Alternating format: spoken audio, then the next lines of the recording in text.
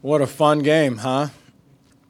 For the old Gamecocks. So I thought it was. I thought the guys did a great job. Had unbelievable energy. I thought multiple times during the game we fed off of the crowd, which was spectacular. They tell me it was a record number of students that were here, and we had a sellout. So there were multiple times that our guys fed off of that. We made all it took was one good play, and then they got energized and juiced by the crowd, and so that was awesome. I was thankful for that. But yeah, we went out and we defended at such a high level. I couldn't be any happier and prouder of what we did on the defensive side of the ball.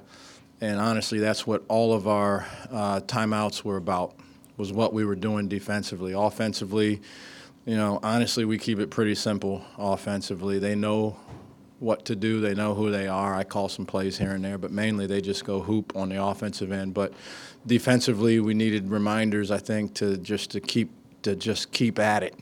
And boy, what a job they did for the whole game defensively against a team that clearly is a talented offensive group. So big-time win for our guys, big-time win for our program, for our institution, for our city, and for our state, too, and the guys and their families. So, David on the left. Lamont, not just tonight, but really the past two games, you guys have gone right at opponents in the post, despite maybe not being the biggest team in the league. Just what led to that philosophy, and what are you seeing that's working there? I've been an inside-out guy. I mean, I think everybody will talk about the fact that I like threes. I mean, we've had some games where we shot 26 threes and didn't make a whole bunch of them. But I like it to start on the inside, honestly, and then it sends a message, I think, and I've just have always been that way. But I thought there were a couple matchups that we could take advantage of. I thought Josh in particularly, I thought if they threw Big Z in the game, that we would try to sub in and have Josh lay his mass against his body and see how that turned out. And Josh did some good things. He caught the ball and pivoted, which seems as basic as it is, but when you're in that moment and you got a guy out there and to catch it and pivot and make a strong move, he did a really good job of that. So we obviously got some real good minutes from Josh. But even BJ, we got BJ down there, Colin. I like to be aggressive around the basket if we can, and then I think that opens up things on the perimeter as well.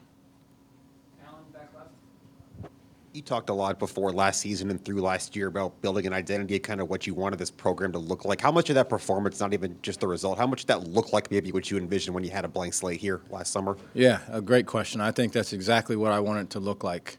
I think that is exactly what I want it to look like. I think we did things that were reproducible. That was the biggest thing. I think the stuff that we did was reproducible. It was within our control, a lot of it. They took and made some tough shots, but someone asked me a question before about the pace of the game, and I said, if the biggest difference that you'll notice in the pace of the game, if it's really going the way that I want it to, is that they will have to spend more time searching for a shot that they like. And I think that's what happened for the most part. Either that or you'll shoot early and it'll be a shot that, we're kind of willing to concede that you're going to shoot that one. And so I think it bore out that way. That's what we did. But, yeah, certainly when you talk about sharing the ball, moving the ball, a couple of times we didn't even get a great situation, but we moved the ball. The ball was popping. I just thought the ball was moving all over the place out there, and that was good for us on the offensive end. So those are my two basic philosophies. Offensively, get it moving. I like guys that can do a little something around the basket. I like guys that can make threes. Everybody knows that. Get the ball popping. The rest will take care of itself. Make some good decisions, and then you got to play your rear end off on the defensive end, which these guys did. Amanda in the way back. Coach, In your non-conference, you talked a lot about confidence and building the confidence in this team, but you had a student ticket record. It was a sellout the second time this season, so that's belief. These kids came in here believing that you guys could do this. How did you build belief tonight, and why is that important? Yeah, I mean, I think the belief started with our own guys. I mean, our guys were out on campus, and we got such likable guys, honestly, that I imagine they have droves of friends on campus. They're great personalities and good guys. But I think it starts internally with their confidence as players, and then their confidence within one another, and then their confidence in our plan. Because that's crazy to say, but some guys don't have a lot of confidence in what the plan is because it doesn't suit what they want to do. And these guys have given themselves completely to what our mission is and what our overall plan is. But it starts with their confidence, but then to win some games and to put a product out there that the students have gotten behind, and the city has gotten behind, and the state has gotten behind. And so it's what I keep saying is that these guys are worthy of the support. You know, we've got a good record. We could probably have not quite as good a record, they're still worthy of all the support. It's a great group of guys, and so it's fun to watch them reap the benefits of all the work that they've put in. Coach, Talon seemed to have a great game tonight, both offensively and defensively speaking. What can you say about his performance, and what do you think it says about this team that, you know, maybe Michi doesn't have the greatest night in terms of shooting percentages, but you have a guy like Talon right next to him who can, you know, pick him up and help him out? Yeah, Talon is the consummate winner. He's been on a mission in this last stop in his journey to have a lot of success. He came from Minnesota where he didn't have much success, and before that he was playing in the NCAA tournament, right? And so I think he wanted to make sure that success is something that this team achieves, and so he gives himself to the team. He doesn't care, and but it's nice. Our team is not built. Every team is going to have a leading scorer. But our team's not built around depending upon one person to have to score. Certainly, Michi's our leading scorer, and we need him to have his foot on the gas pedal. Trust me. But in any particular game, it's going to be Talon or Colin or BJ's had big games or Kobe's come up with a bunch of shots or Zach's had 12 points in the last game, or there's a lot of guys. And that's kind of the way that we do it. I called a couple plays for Michi. The way our offense works, I don't predetermine that I'm going to call 9 plays for this guy or call a bunch of plays for that guy. We get in the flow of the game, and as opportunities present themselves, guys take advantage of those, and guys that are playing better tend to be a little more aggressive. Guys that are playing with someone that's playing really well tend to look for guys a little bit more, and that's the beauty of having an unselfish team. That's also the beauty of having a team that's got a lot of versatility on the offensive end. Lamont, in the first half and the second half, there was a stretch where Kentucky made some shots and were coming back. You know, they opened the lead in the first half. Second half, they're coming back on you guys. Yet you guys were able to kind of stop that and answer back. What does that say about the group you have, that they didn't get snowed by a team that scores more points than anybody else in college basketball? I don't think we talked about it coming in, that I want to talk with no level of arrogance at all. But our guys believe that whoever we play, that game will be the best defense that they've gone against. And so that doesn't mean that a team's not going to score a bunch of points on us. But I think they have accepted that challenge, and they wanted to prove that. So they come into the game believing, having had 19 games now of evidence, they come into the game believing that if they do what they need to do on the offensive end, and they have a pretty decent offensive day, that they should end up winning the game or having a great chance. And that's no matter who they play. They believe that their defensive principles are reproducible for the most part. They keep it simple on the offensive end. And so, like me, I hope to have a pretty normal offensive day. And if we can do better than that today, we did better than that, right? We shot the ball well, but then we end up, we're up 18 points because we shot the ball well. Without shooting it well, maybe you're up only a couple or here or there. But they have a lot of belief. They have a lot of belief in themselves and what we do, and they're a confident group. Lamont, if someone would have told you at this time last year that you guys would be 16-3 and just, upset Kentucky, what would you kind of have to say? I don't know. I would have probably said, where are we ranked? I'm kidding. That's a sideways statement, but I don't ever look at things in a way that we were and are still focused on getting better and being better and building. That's my job, is to build something that we can reproduce over and over again. That's what I've done in my career. That's where I've been, and I know what those results look like. So that was our mission, was to continue to build this year, and we've done that. When I look at our culture, when I look at the character of the human beings that I have in my locker room, we have built.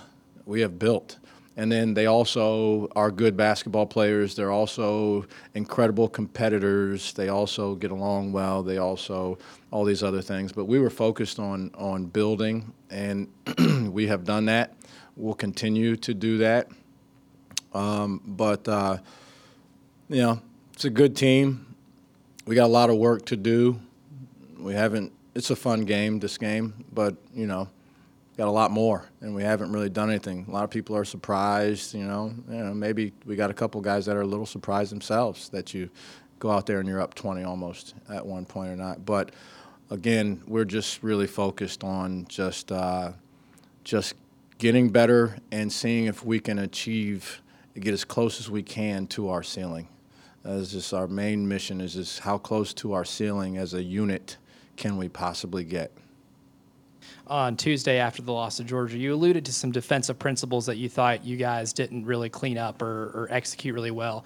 What was going into the process of here these last two games, being able to kind of hone in on those, and then how were y'all able to execute that tonight against an offense that's as prolific as Kentucky's? Yeah, I think we went back to the drawing board on a couple things. We had a couple practices that were not your typical January practices. They probably looked like stuff you would normally do in October when practice starts. And we went back to some basics on some very fundamental things, blocking out, and that showed itself today. Like, they got 2 or 3 over-the-back calls in the first half, right?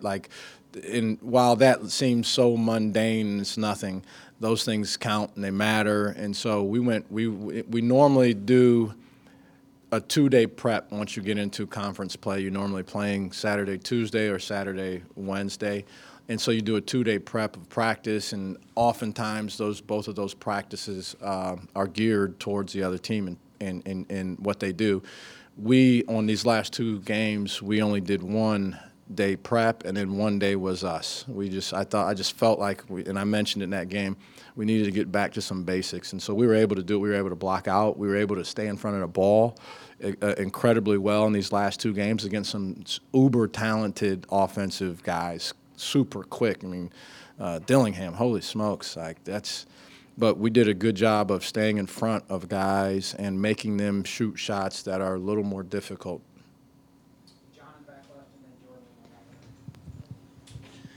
This felt like a little bit of a coming-out game for Colin Murray-Boyles. What did you see out of him from a all-around game standpoint, and what was he able to do to limit them inside, being not quite the size of those guys, but competing so well? He's got some special gifts, Colin does. I mean, his potential is limitless.